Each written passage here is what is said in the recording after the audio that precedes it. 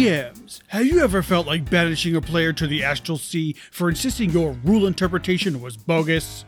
Players, have you ever felt frustrated that a 19 on a perception check only tells you that there may or may not be something there? Furbolgs, tired of always being represented in a voice like this? Then this is the podcast for you. Where we take a hard look at the rules of the game, the reality of the table, and the roll of the dice to solve D&D's most heated arguments. This is Raw and Order. Dun dun!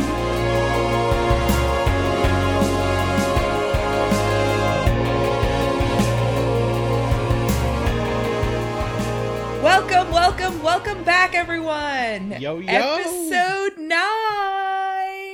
Hey. How exciting! Yes! We've been doing this for 9 weeks now, which is impressive. That's crazy. I don't think I've ever committed to anything for 9 straight weeks. So.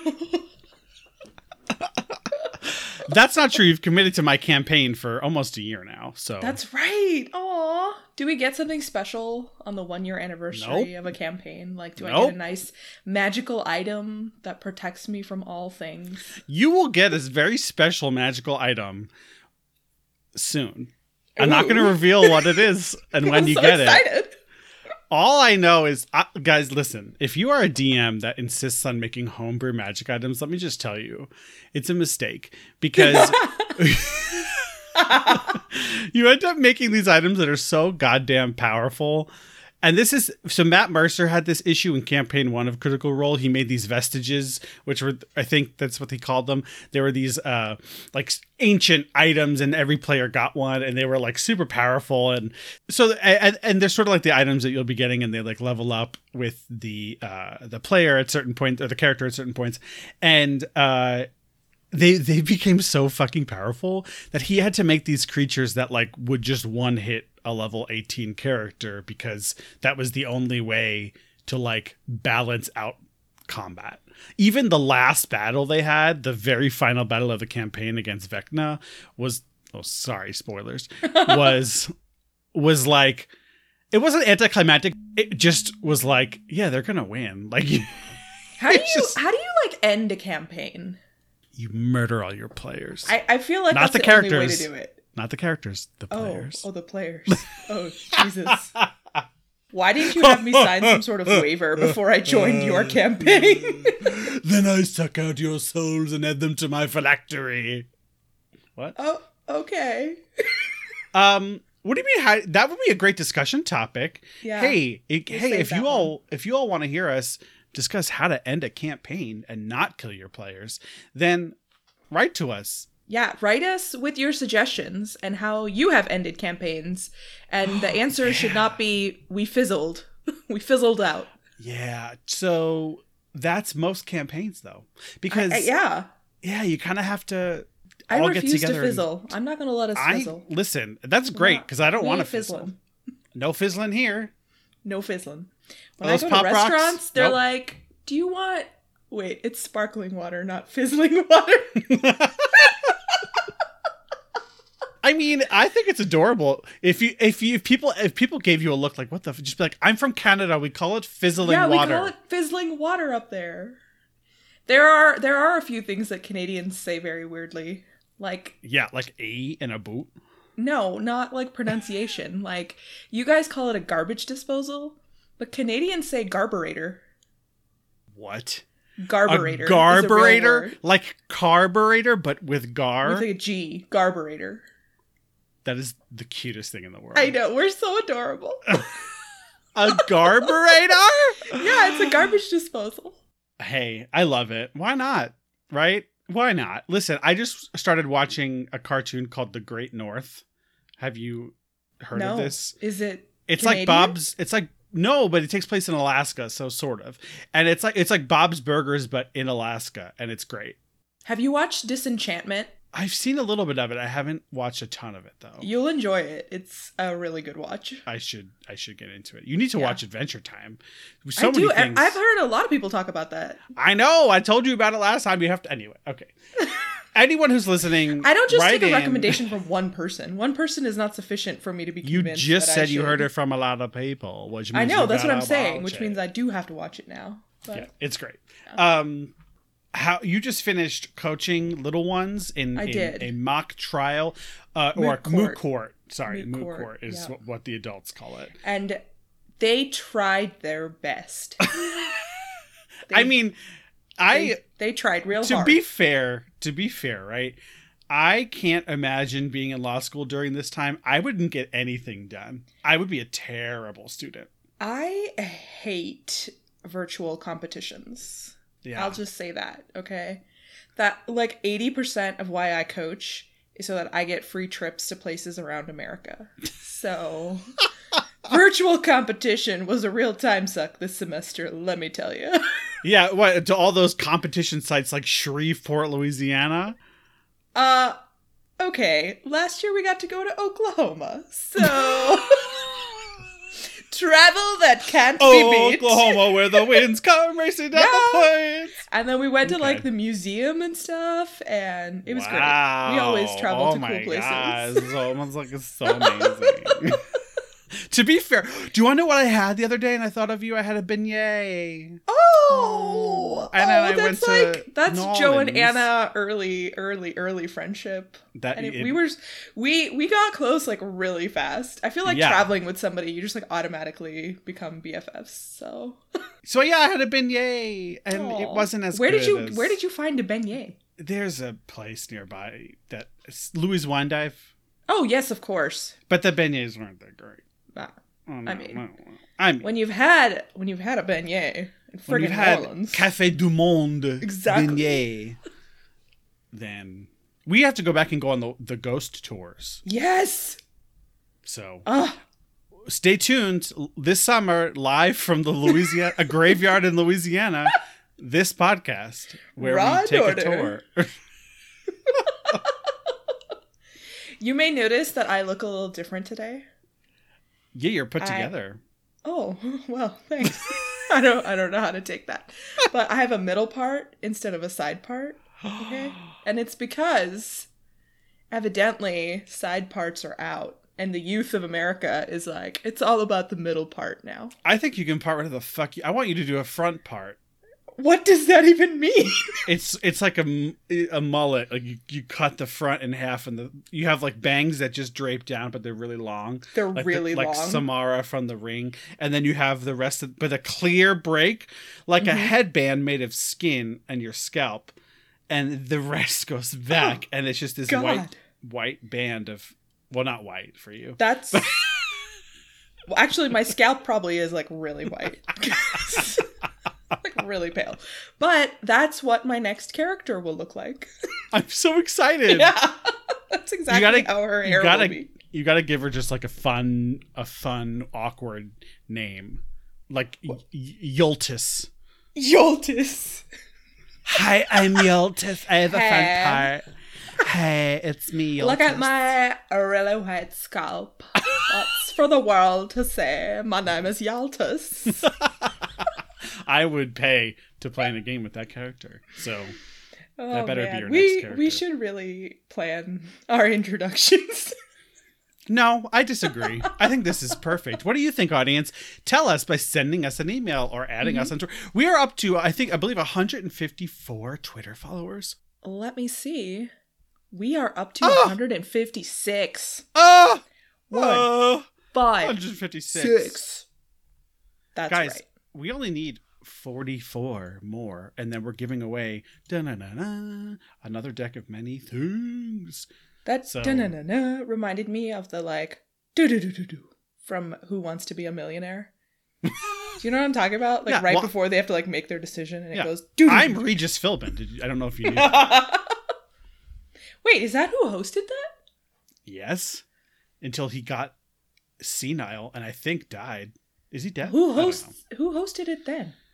What do you mean who hosted it then? Oh, after. I was like, what do you mean you hosted it then? Regis Philbin, I just said. Who hosted it when Regis Philbin hosted it? Who hosted it after? If you know, contact us at rawandordnd@gmail.com.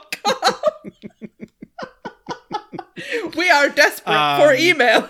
I'm going to say Barbra Streisand. Oh. Why not? Liza Minnelli, Abby.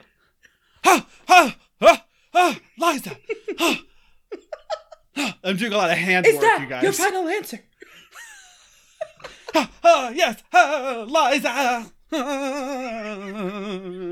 Come to the cabaret. It's a musical episode. Surprise. Woo! We should totally do that. No. Yep. Yeah. Nope. The rest of this is going to be musical. Oh dear, our guest is going to kill us. Speaking of which, our guest, the lovely Phil, is Phil's joining here. us. Yeah. Or will be shortly.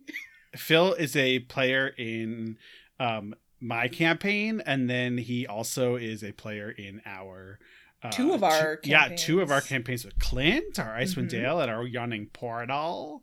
And he actually has the honor. Well, I'll say this when we introduce him. Okay. So, well, with that, I think we should.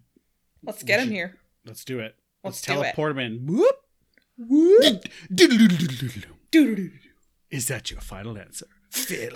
I think I'm going to go with D, Phil. You're correct! Oh, yes! I have just won $1 million! I will exchange that $1 million for 200 Twitter followers. That's on you guys. All right, let's do it. Hey everyone, it's Justice Anna here. I am thrilled to tell you about our sponsor for this episode, Game Masters Merchant. DMs, are you feeling strapped for ideas for your campaign? Are you looking for something to help bring the excitement of sessions gone by back to your table? If so, then you're really going to want to pick up The Deck of Many Things by Game Masters Merchant. The Deck of Many Things is beautifully crafted and an extraordinarily powerful set of cards set in the D&D universe that is sure to reinvigorate your players and take your campaign to the next level. The deck is printed on sturdy cardstock and features original artwork. The deck is available on Etsy, eBay, and will soon be available on Amazon. But wait, there's more! If you use the code RAW10 on Etsy, you can get 10% off your purchase. Did you hear me just now? 10%! Just use the code RAW10 on Etsy, and you get 10% off until March 1st. Get these cards, breathe life into stale campaigns, and enjoy! The Game Masters Merchant, gmmerchant.com.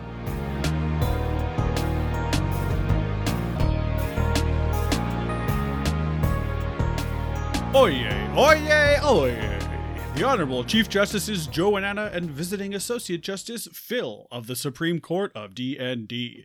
All persons having business before this court are admonished to draw near, give their attention, and get ready to deposit their $1.9 trillion check, for the court is now sitting.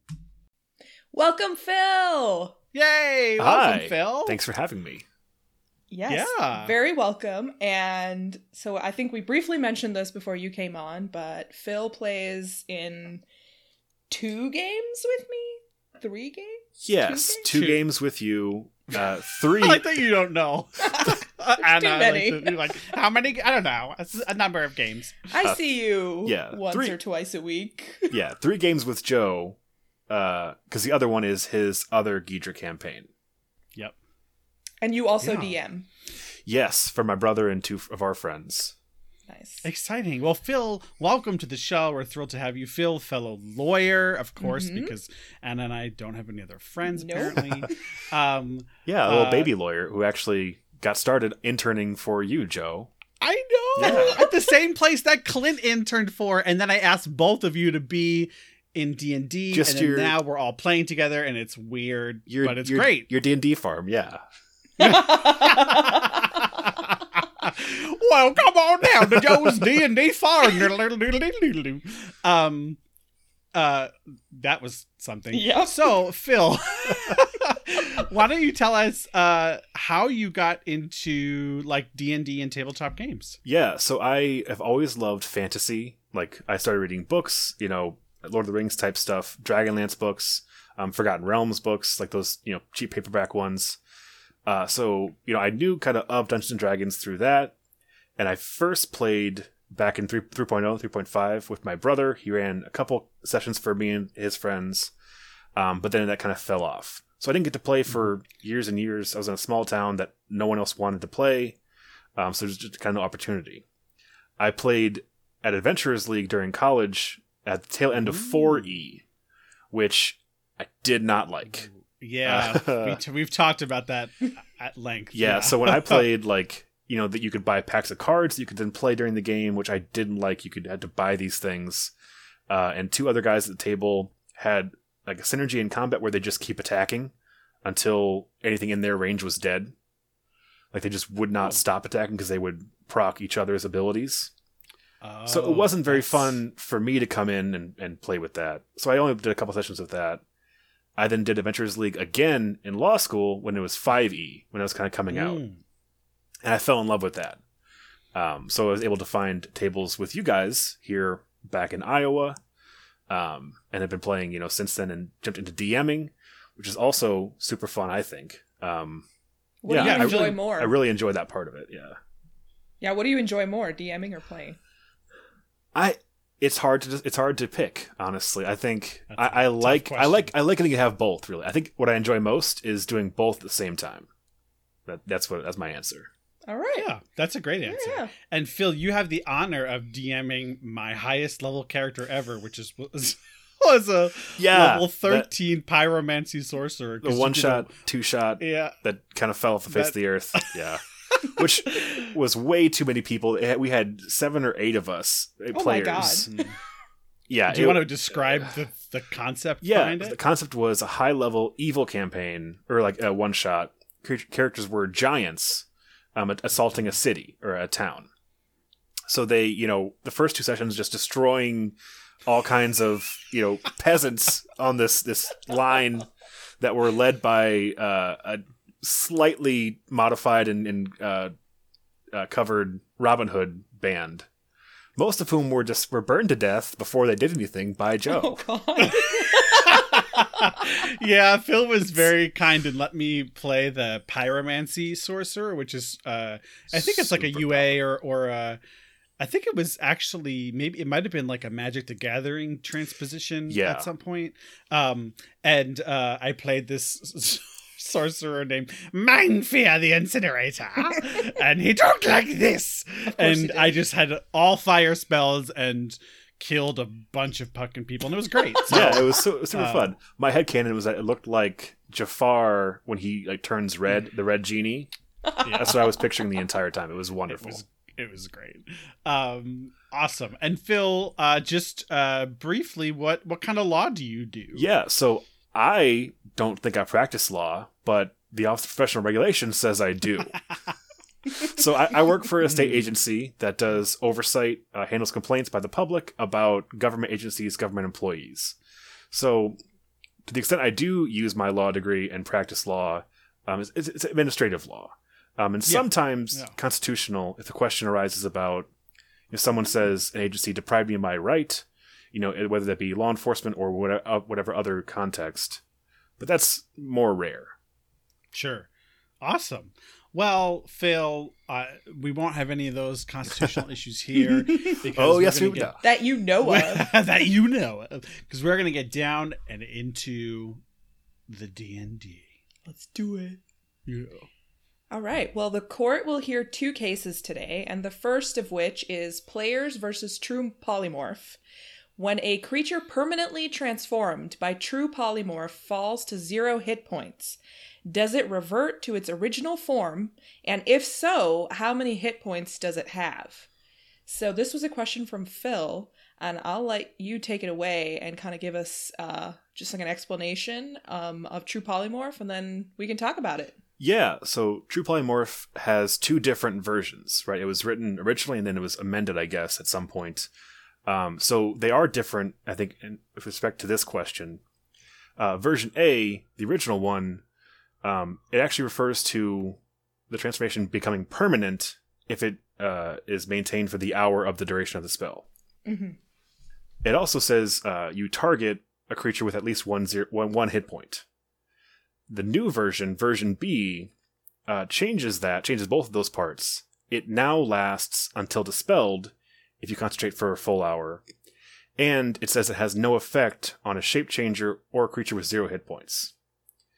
So kind of what drove me to this question was in 2018, Jeremy Crawford released a tweet, about a question from a sage advice they had given, where he says, quote, "The text of the spell says it has no effect on a creature with 0 hit points.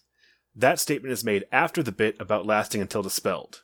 At 0 hit points, the transformation ends." So Crawford says this spell has no effect on a creature with 0 hit points. So if you drop it, it ends and you revert to your original form. I disagree with the way that it's written, at least. I think the 0 hit points, it not affecting creature at 0 hit points, refers to the targeting limitation.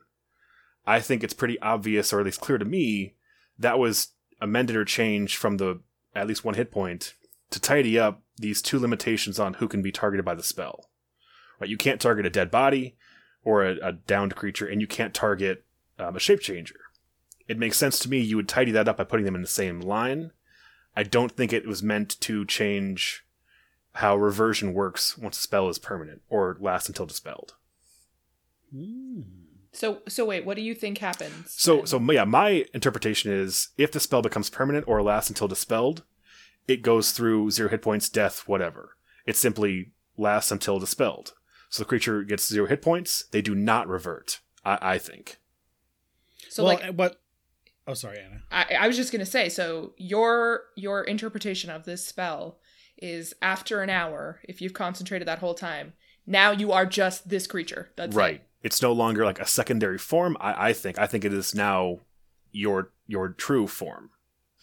Unless someone casts a spell magic, correct, either at 9th level or rolls a 19 or higher, right, on their check when casting at 3rd level, right, which is the only condition specified in that last sentence of the first paragraph, until dispelled. So yeah, I think that part of it, that becomes permanent, which is changed into until dispelled, I think that is the one condition that applies after that hour. I think the other conditions no longer apply, and the does not affect creature with 0 hit points is a targeting limitation, not an overall limitation. Because I also would wonder, if I was a human turned into an elf, and I then got bit by a true lycanthrope, by a werewolf, and I became a werewolf, would I turn back into a human also? Because I'm now a shape changer. I'm not sure. That's another question to a different episode. That is fun. But yeah. I think the same kind of logic applies. I don't think it makes sense to think of those as ongoing, ways to end the spell. I think they're simply target limitations. Joe? So yeah, what's interesting, I wasn't aware of that tweet by Jeremy Crawford, so that's interesting. It sort of puts a new spin on it. But what's funny is that if you think about it, the creature, so the way polymorph works is that the 4th level polymorph is that when the new form reverts to his 0 hit points, you then revert back to your old form at the hit points you were at previously. So that's how general polymorph works. I would assume it would be the same thing, which would mean that when you revert, you are not at 0 hit points. So even if Jeremy Crawford was correct that per the language of the spell, it can't target something with 0 hit points, then you don't have 0 hit points. You actually are still this creature that is polymorphed. Right. Although I guess not, because the theory is that you actually change. Right, the spell ended maybe. I think you're right. You bring up but then you're a creature with more than 1 hit point, and it shouldn't be affecting you. Right. And it wasn't dispelled, it just simply couldn't target you, but now it can target. Yeah. So, and doesn't it say it doesn't say anything about death? So that is one of the ways it can end during the hour. If you die, during the transformation ends. Mm-hmm. Okay. Yes, that's not a condition specified later on. So it also says, I think that's simply because, again, to my point, I think that has no effect on a creature with 0 hit points language is a targeting limitation, because that means you can't target a dead creature, right? Because any dead creature, no matter how long they've been dead, has 0 hit points. Well, but we've covered this on a previous episode. Technically, a corpse is an object in 5e, and you can target objects. So could you not polymorph a corpse as an object into another? So I think then you could, because you can turn objects into creatures, but it would then revert, if it reverted, back to the object, back to the corpse. And I then question, does the corpse maintain the person's personality? If I was a dead human that became an elf, would it be me again? Is this a way to bring back someone? I think it's not intended to ever be. I mean, you have to treat it like it was an object, right? So right. Like what would happen if I would be a living elf laying there as if I was a dead body, right? Yeah. Right. But what happened if you? Well, I mean, it would be the same as any object. If I true polymorphed a spoon, how would the spoon act? I'm spoon. Like, yeah. So it would have maybe be our guest. That's what I imagine it would. That's what it should be. Yes. See, and that's why we need to keep playing and always reach max level, because I want to get to the level where someone is casting a spell like that, so that I can create those kind of creatures. I think I agree with Phil that it's a targeting note for the 0 hit points and shape changer. I don't know if I agree that once it's past the hour and you hit 0 hit points, you don't go back to your original form. I don't know if that doesn't carry over, because if the way that it is written now is until dispelled, that implies to me that you're like under a magic spell, right? So if the magic is only protecting you for as long as that creature that you have transformed into is alive, and then it drops to 0 hit points, then the magic dissipates and you drop back to your original form. But it doesn't say that. Right, it doesn't say it only protects you. It does say, until... let me pull up the actual language of that part of it. If it reverts as a result of dropping to 0 hit points, excess damage carries over to its normal form. As long as it doesn't reduce to 0 hit points, it's not unconscious. So it does contemplate, it has the same as regular polymorph or wild shape, things carry over, but you're not automatically dead if you died during the transformation. I guess my contention would be, if you drop to 0 hit points, you don't revert, so this doesn't apply. If it's become permanent, right? Because why would, if you look at the first paragraph, it says the last 2 sentences: the transformation lasts for the duration or until the target drops to 0 hit points or dies. If you concentrate, so it adds a new condition, then it limits it. So if it were true that the transformation ended when you dropped to 0 hit points, why would it not say the transformation lasts for like why would it just qualify the ending saying if you concentrate for the full duration, the transformation lasts until dispelled, and not include the previous conditions? Right. I think it's stretching the language too far, as Crawford did, to say this no effect on 0 hit points is actually limiting or changing that part of the spell. I think that only makes sense, in my mind at least, as a targeting limitation. Yeah, because I think... No, I agree with you, Phil, because I think it's assumed that... I mean, you could always dispel a spell, right? You could always attempt, at least, to dispel a magical effect. So you wouldn't have to put... In the previous sentence, the transformation lasts for the duration or until the target drops to 0 hit points or dies. You wouldn't have to put or until dispelled, because it's assumed that you can always attempt to dispel it, right? What makes the following sentence so interesting is that it doesn't include anything about dropping to 0 hit points. It just says until dispelled. I got you. So if it had applied to the second part, it would have said after the duration, it's permanent until dispelled or until they drop to 0 hit points, and then you revert back. Yeah, to me that makes more sense as far as what Crawford is saying the spell means. Yeah. In which case you wouldn't need that sentence though, right? Because it's always true that it lasts until dispelled, because any spell lasts until it's dispelled or concentration is broken or yada yada yada. So yeah, that's fascinating. I agree with you, Phil. I think that it isn't the best interpretation by Jeremy. I will say to Anna's point, I think if you're going against my interpretation, and you do say, no, I think Crawford's correct, that when your 0 hit points no longer affects you, I think it would put you back up to whatever health you had when you started. Now, the other question this brings up that Wild Shape doesn't and 4th level Polymorph doesn't is what happens if you had a long rest? Because this could last for years, right? Oh. But you go back to the health you had when you were transformed, but like if you were injured, why would you be injured again if it's been years since that time? Is your body... Does the magic save? Does the magic put you in stasis, injured. Right?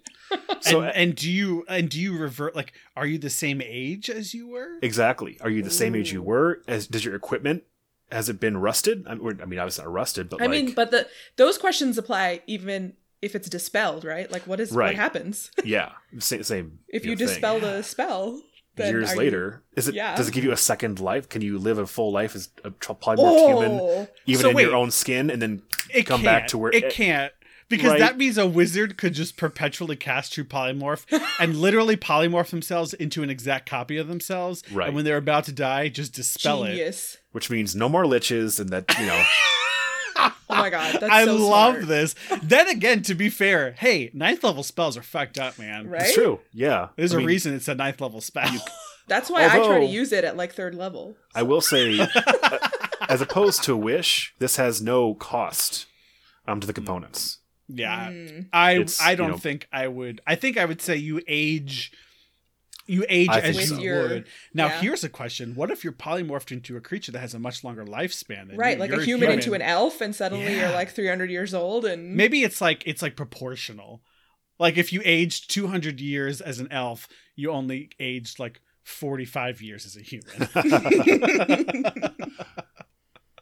All interesting questions that have not been explained in the language of the spell, despite it being a really long spell.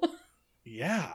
That's interesting. Yeah, Polymorph and the 4th level version, it's a lot to try to put into a spell. I don't fault them for making it ambiguous, because it's just too hard, I think, to make everything super clear.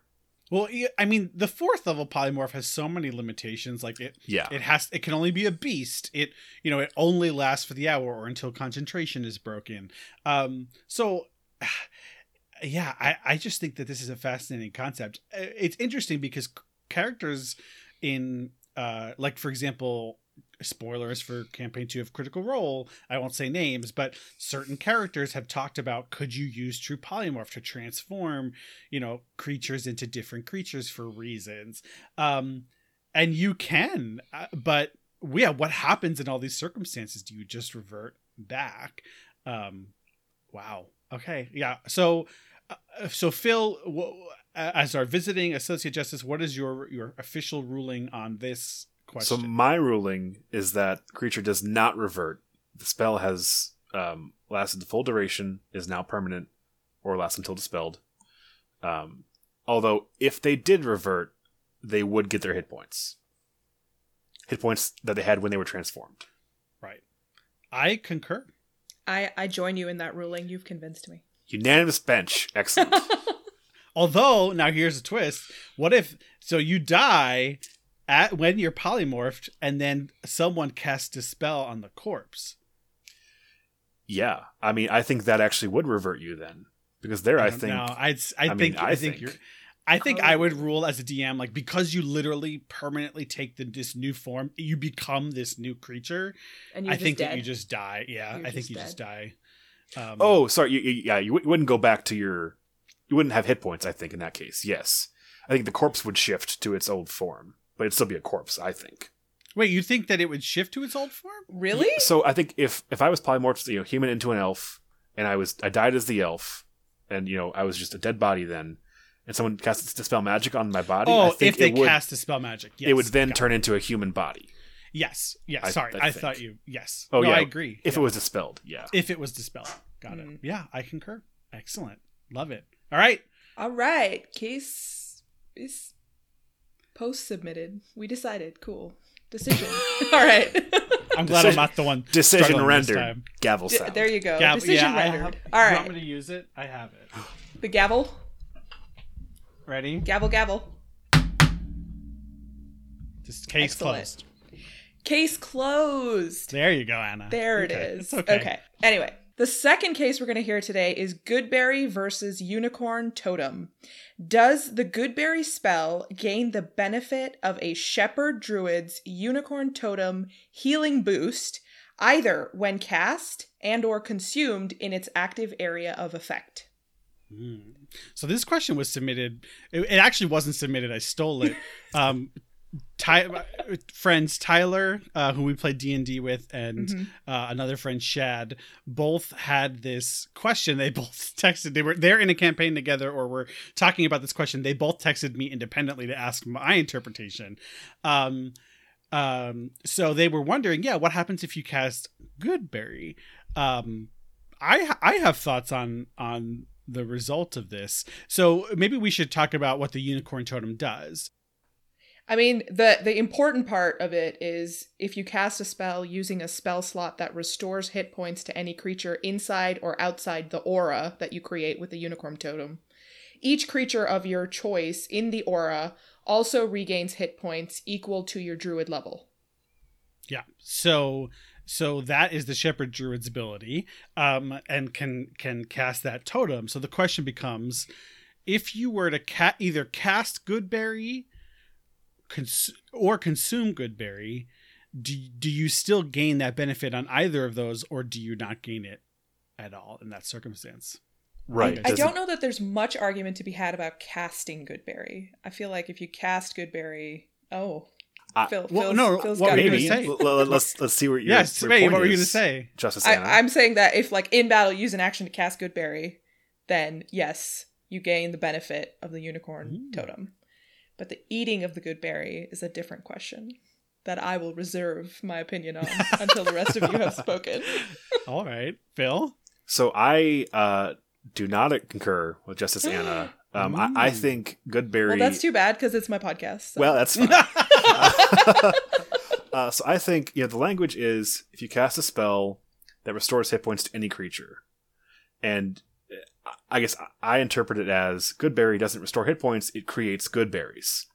And I was thinking about this, and the way I kind of made an analogy in my mind is, if I'm a caster who can cast Simulacrum, and also has a healing spell, like I'm a cleric 1 also.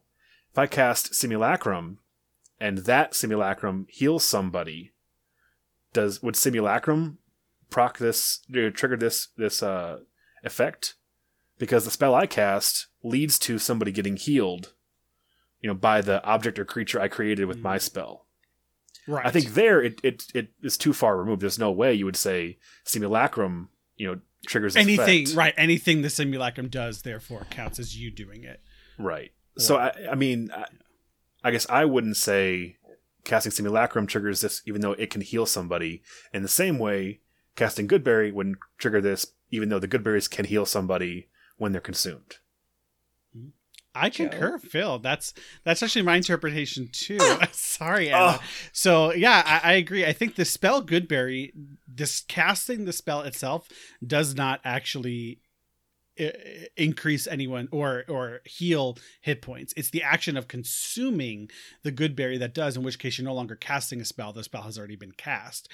So I think this is contrary to what I told my friends, but I would hold that it has no effect if you cast Goodberry inside a Unicorn Totem. You have to cast a spell where the casting of the spell itself heals hit points, whether it's Cure Wounds, Healing Word, or potentially something like Vampiric Touch or something like that. Yeah, I actually, sorry to add more questions to your No, podcast, please do it. But I also wondering about a Shambling Mound, which regains health when damaged by lightning attacks or lightning damage.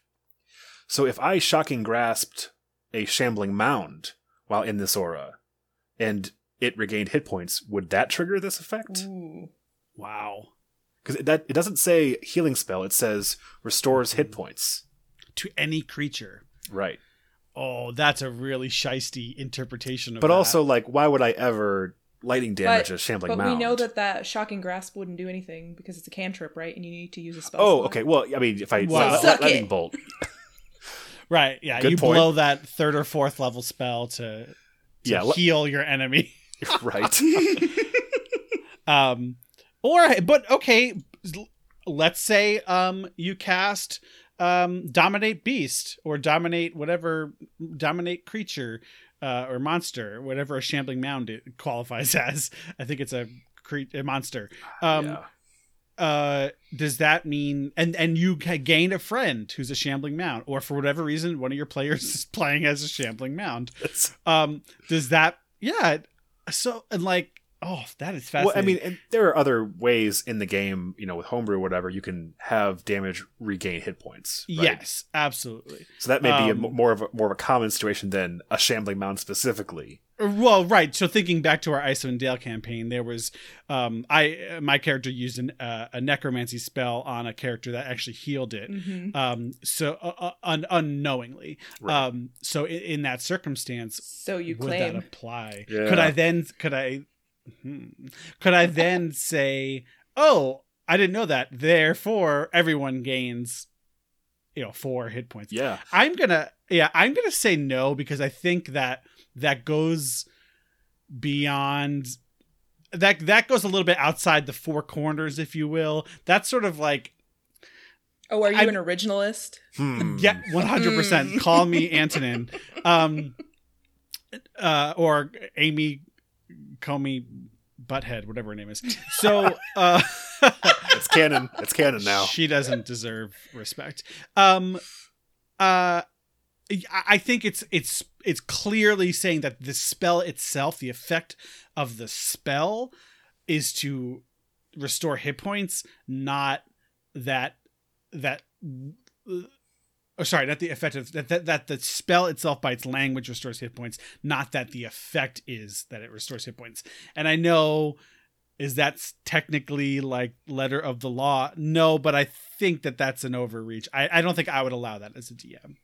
Yeah, I think that makes sense. I'm going to stick with my position, though, that if you cast Goodberry, it counts. But if you just eat it, if you have it in your pocket and you were saving it for later, and you eat it in the aura, then you don't get the benefit. Yeah, I think we can all agree on that. I think. Can you double up on like healing auras, and then would it apply? So like if you did like a healing spirit inside of the unicorn totem aura, could you create like double auras, and that gives you all the healing?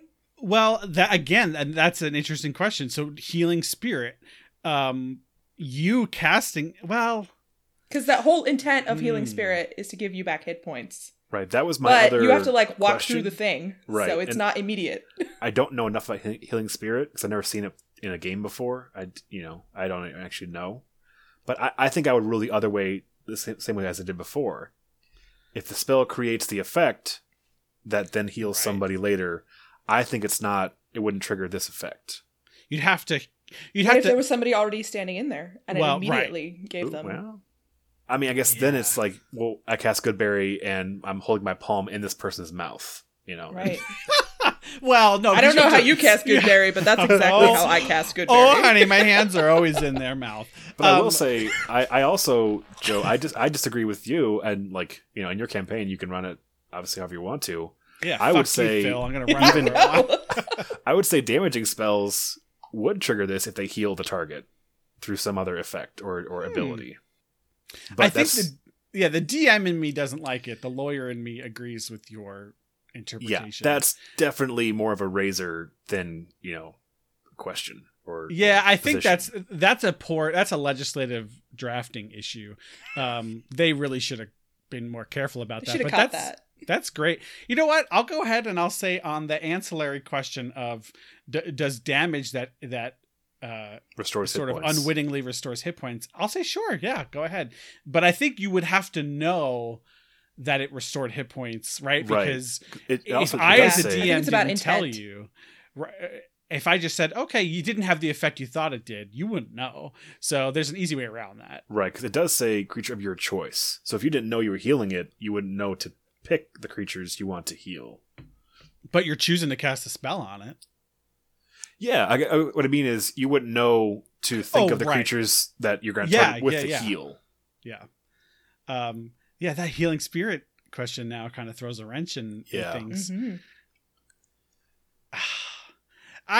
I think, but the difference being that Goodberry is something that literally you could take with you and carry around, and it lasts for 24 hours and it creates a physical thing. Whereas Healing Spirit, it's more like an aura But the way that the totem thing is written, it doesn't say that it immediately restores hit points. It just says that restores hit points. Well, but then it comes to my point about Simulacrum. If I cast Simulacrum and that has a Cure Wounds on it, does Simulacrum trigger this effect? If because obviously it would happen at the time, so we couldn't ever see in the future. Or if I cast Haste on a Cleric, and they use their second action to cast Cure Wounds on somebody.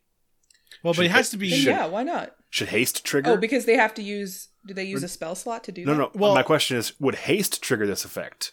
If I haste the Cleric, and the Cleric then heals somebody... Right? Well, the no, effect it has of to my be... spell is... So the spell says, or Unicorn Totem specifies, it has to be you casting the healing spell. That's true. Mm-hmm. So I think that would... Haste on myself, and then second... Or someone casts haste on you. Yeah, I mean, no, that would actually absolutely work. You can cast 2 spells when you're hasted. I'm referring to when I cast haste, would that trigger the effect? I think it wouldn't. Oh, no, I see what you're saying. I don't know if I'm following. So what does haste do? Well, it gives you another action, which can then be used to heal somebody in the same way a Goodberry can be used to heal somebody. Or a Healing Spirit zone can be used to heal somebody. I'm putting it analogous. The haste to me is the same as casting Healing Spirit. It creates the condition where someone can be healed later. Except for in haste, somebody else has to cast the spell. Right. It requires... And so that action could trigger the totem. But it wouldn't be you casting it. That's the issue. Well, I mean, you could have hasten yourself if you're a cleric and something else. But then if you use the second action that you've hasted yourself to cast Cure Wounds, that one certainly triggers it. Absolutely. Yeah. But you have to be a druid, right? That's the whole thing. You have to... Right. Oh, right. So someone would have had to haste you, and your druids don't have haste. So if you were multi-class, I don't fucking know, maybe. If you took 2 levels of Shepherd Druid... I think it clearly, it's beyond what the spell is intending to do, right? Right. These other kinds of spells that allow you to heal shouldn't be considered in this. I guess we all know lawyers never use the law to do things they weren't intended to do. Right. Like corporate personhood coming from the post-Civil War amendments. Wow, that is fascinating. I think the audience is getting... I apologize for those... I don't apologize. For those of you who are non-lawyers, you're getting a look at the kind of ridiculous arguments that lawyers get into over real things. This is what law school is like. Yeah. Mm-hmm. So... You're welcome. Also, don't go. We've said that multiple times. Yep. Don't go to law school. That was a fascinating discussion, and I don't even think that we actually reached. Okay, let's bring it back down to the Goodberry question. The Goodberry question. So I'll file my dissent, but yeah. So all right. So Justice Phil on the question of casting Goodberry in a Unicorn Totem aura, where do you fall? I think you do not gain the benefit when casting Goodberry. I agree. And I dissent and say, I partially dissent, partially concur. I dissent on the casting Goodberry. I concur with the majority on the consuming Goodberry. If you were just carrying it around and then ate it in the aura, you don't get the benefit. Is this our first concurrence in part and dissent in part? I think it's our first. Okay, wait. So you're concurring to part 2B and for it. Yeah. Oh no! Wait. Now I want to dissent. Then let's have a plurality. Concurring with the reasoning and 2B. With respect to all the other questions, hey, if you want answers to those, you gotta write into us and ask about it. Mm-hmm. So awesome. Well, great job. That was awesome. All right, cases are closed, and we can now move on to chill to the chit chat. Get this robe off. Phil, Jesus, keep your clothes on. Still wearing it. It's okay. So we will discuss one discussion topic today: the pros and cons to adding critical miss or critical failure consequences to nat ones on ability checks and attack rolls. And I think this question came to us from Phil. Yeah. So take us away. So I very strongly do not like extra consequences for critical misses on attacks, or like outlandish, crazy, kooky things that happen on rolling 1 for a stealth check or athletics check. I think for That's me, where the comedy is, though. I get that. I think for me, it breaks the immersion of the game, and like it doesn't seem reasonable to have that kind of effect on a 5% chance. Wait, when you say like kooky, you don't mean like what Anna's saying, you mean like there's some like additional effect Like beyond just effect, failing the check. Yeah, or even like failing the check in a way that is, insanely unlikely, right? So if I'm trying to stealth as a fighter in heavy armor, right, and I roll a 1, I think it makes sense to say, okay, well, you try to back up against a wall, your armor hits it and clanks pretty loudly. Clank. Yeah, any creature nearby is going to hear that and probably investigate. I think it doesn't make sense to say you trip over a rock, fall on your face, and and go tumbling, your gear goes spilling out. Because that doesn't happen 5% of the time. Wait, so... Sure, it happens like 30% of the time in my life. So. I guess. Yeah, Phil's just I managed to slip on ice in 50-degree weather, guys. So today? Yeah. Oh no, like a couple of days ago when it was melting, and I somehow managed to find like the one leftover patch of ice, and I just face planted. So yeah, that's my life is a natural one. Anyway.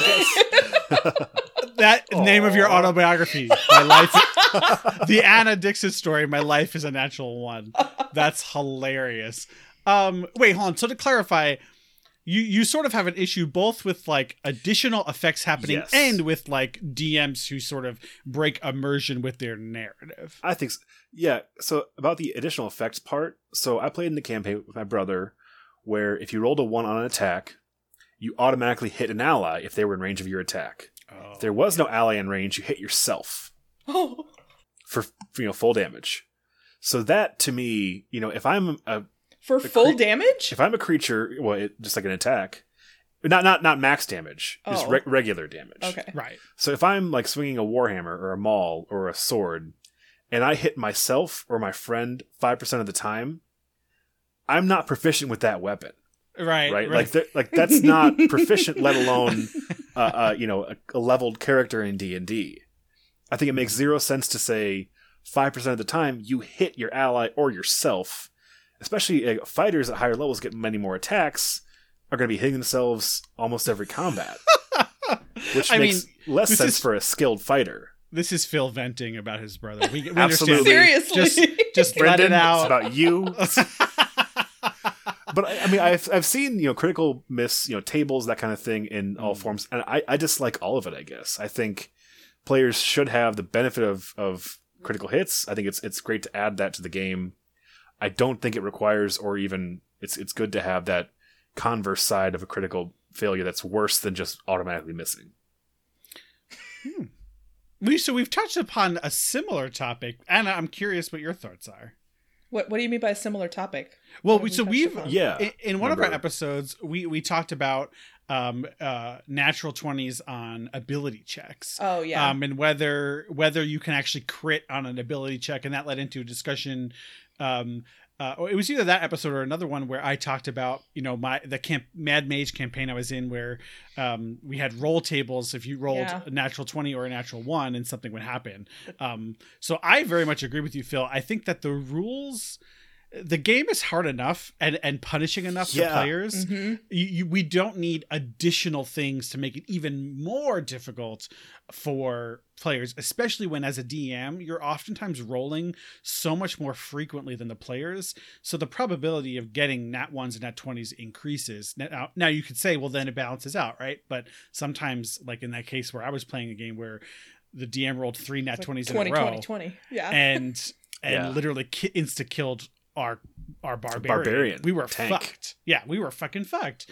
I just think it's too drastic. Either way, it's too drastic of a consequence in D&D. I agree with you on the nat ones on attack rolls. I think it's just too cruel to say you hit an ally or you hit yourself. Yeah. That's new levels of mean in D&D that I don't need. Yeah. But on the ability checks, I think it's hilarious when you're trying to stealth and then you trip on a rock and you roll down a hill because you rolled a natural 1. I mean, that's just funny stuff. So Now that I'm all about adding comedy. I am more amenable to that part of it. I think that irks me far less. Yeah, and you know from playing in my games, like I will narrate that stuff for people who get nat ones on checks all the time. I love that. Yeah, I do too. But I totally flavors it. I always keep right, but there it is. That's the point. I ain't right? proficient in walking. I always try and do it in a way that you are. We're all still enjoying ourselves. Yeah, that doesn't break the immersion. I don't. Yeah. I certainly don't want to do that. Right. Yeah. Yeah, I mean, I'm envisioning, the kind of thing that is far, far, far more unrealistic, than you would typically see these kind of trained people do. Sure. Especially when they're proficient with it, like if it's their expertise even. Like, a rogue rolling a natural 1 on to pick a lock, well, they don't jam their face into the lock. Like, they may break the lock pick. That makes sense. Funny. Sure. I'm imagining this like a rogue is trying to like tight walk up along the side of like a cliff or something, and they do a dexterity check, which they're really good at usually, and they roll a natural 1, and then they fall off the cliff and die. That would be outrageous, and sure, I don't follow that for nat ones, but what? Well, okay. Counterpoint: if you as a party decide to cross a very dangerous thing that you easily could have avoided, and your character rolls a nat 1 on the only check to get across, it's very possible they could fall and die. I mean, Joe's like, damn it, that's what I was planning for the next session. Yeah, how am I supposed to kill you all now? Wait a minute, what? Hold on. God damn it. Now wait, no, I want to go back to something, Phil. So you said that on a nat 1, a rogue's lockpick might break. Now that's a consequence. Sure. That's not just narrative. That could have potential, actual in-game issues. That seems more realistic to me. Thumb. Yeah. It's more realistic to me than, something far less or even like less sane for the rogue to do. Right? Like they didn't jam their pick in and then snap it off. That doesn't make any sense. If it breaks, that makes sense because that can happen even lockpicking as an experienced lockpick. Right. Okay. And that could also represent, as I'm a big believer that the dice roll doesn't only represent your actions, it represents the nature of what you're trying to do as well. Yeah. Oh, yeah. So maybe it means that lock is bent at a weird angle, or it has a device in it, that didn't exist until this roll happened that breaks lockpicks. So do you think it's fair then if the DM said, okay, you rolled a nat 1, your lockpick breaks and gets lodged in, and this door can no longer be opened? It would depend on the context of what they're doing. Like if it's if this is at the end of a dungeon, no, don't hide the treasure room. Come on. But if they're breaking into like a store to access the roof to watch some like meeting between two NPCs, yeah, sure. Like don't let them into that building. Yeah, got to find a different way. Yeah, I mean fair enough. Yeah, my goal as a DM, and Phil, you're a DM, you can comment on this too, and Anna from a player perspective, and soon to be DM, who's going to be DMing her first game. I know. Congrats. Very exciting.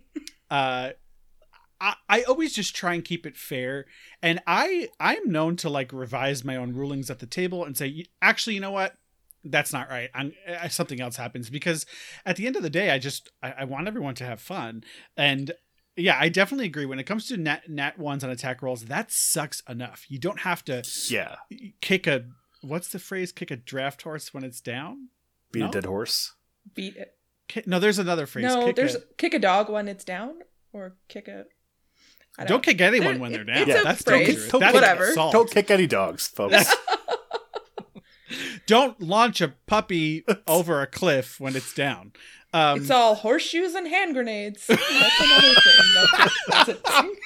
That's the one. Tagline. Cut it, clip it, and hand done. grenades. Love it. Thank you, Chris Pratt.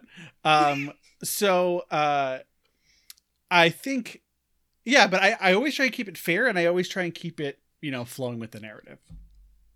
Absolutely. Yeah.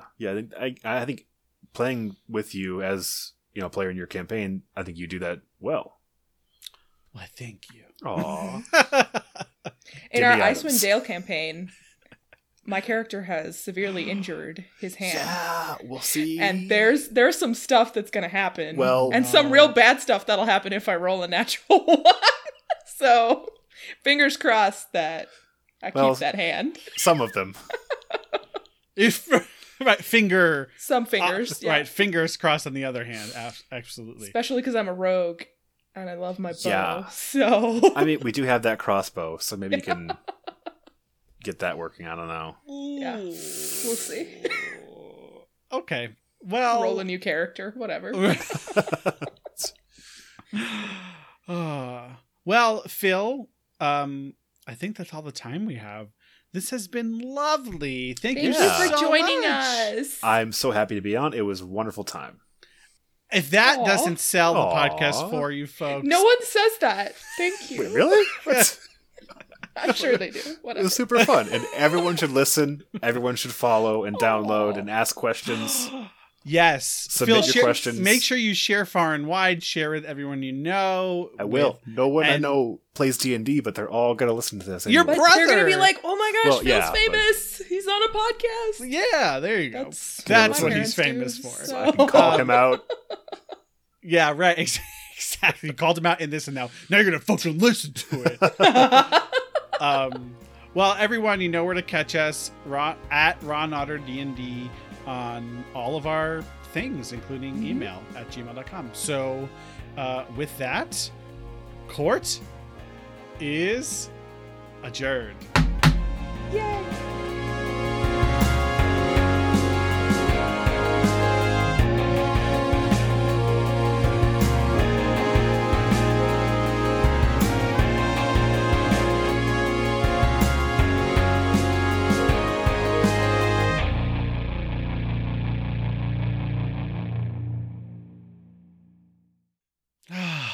Okay, what are we going to talk about?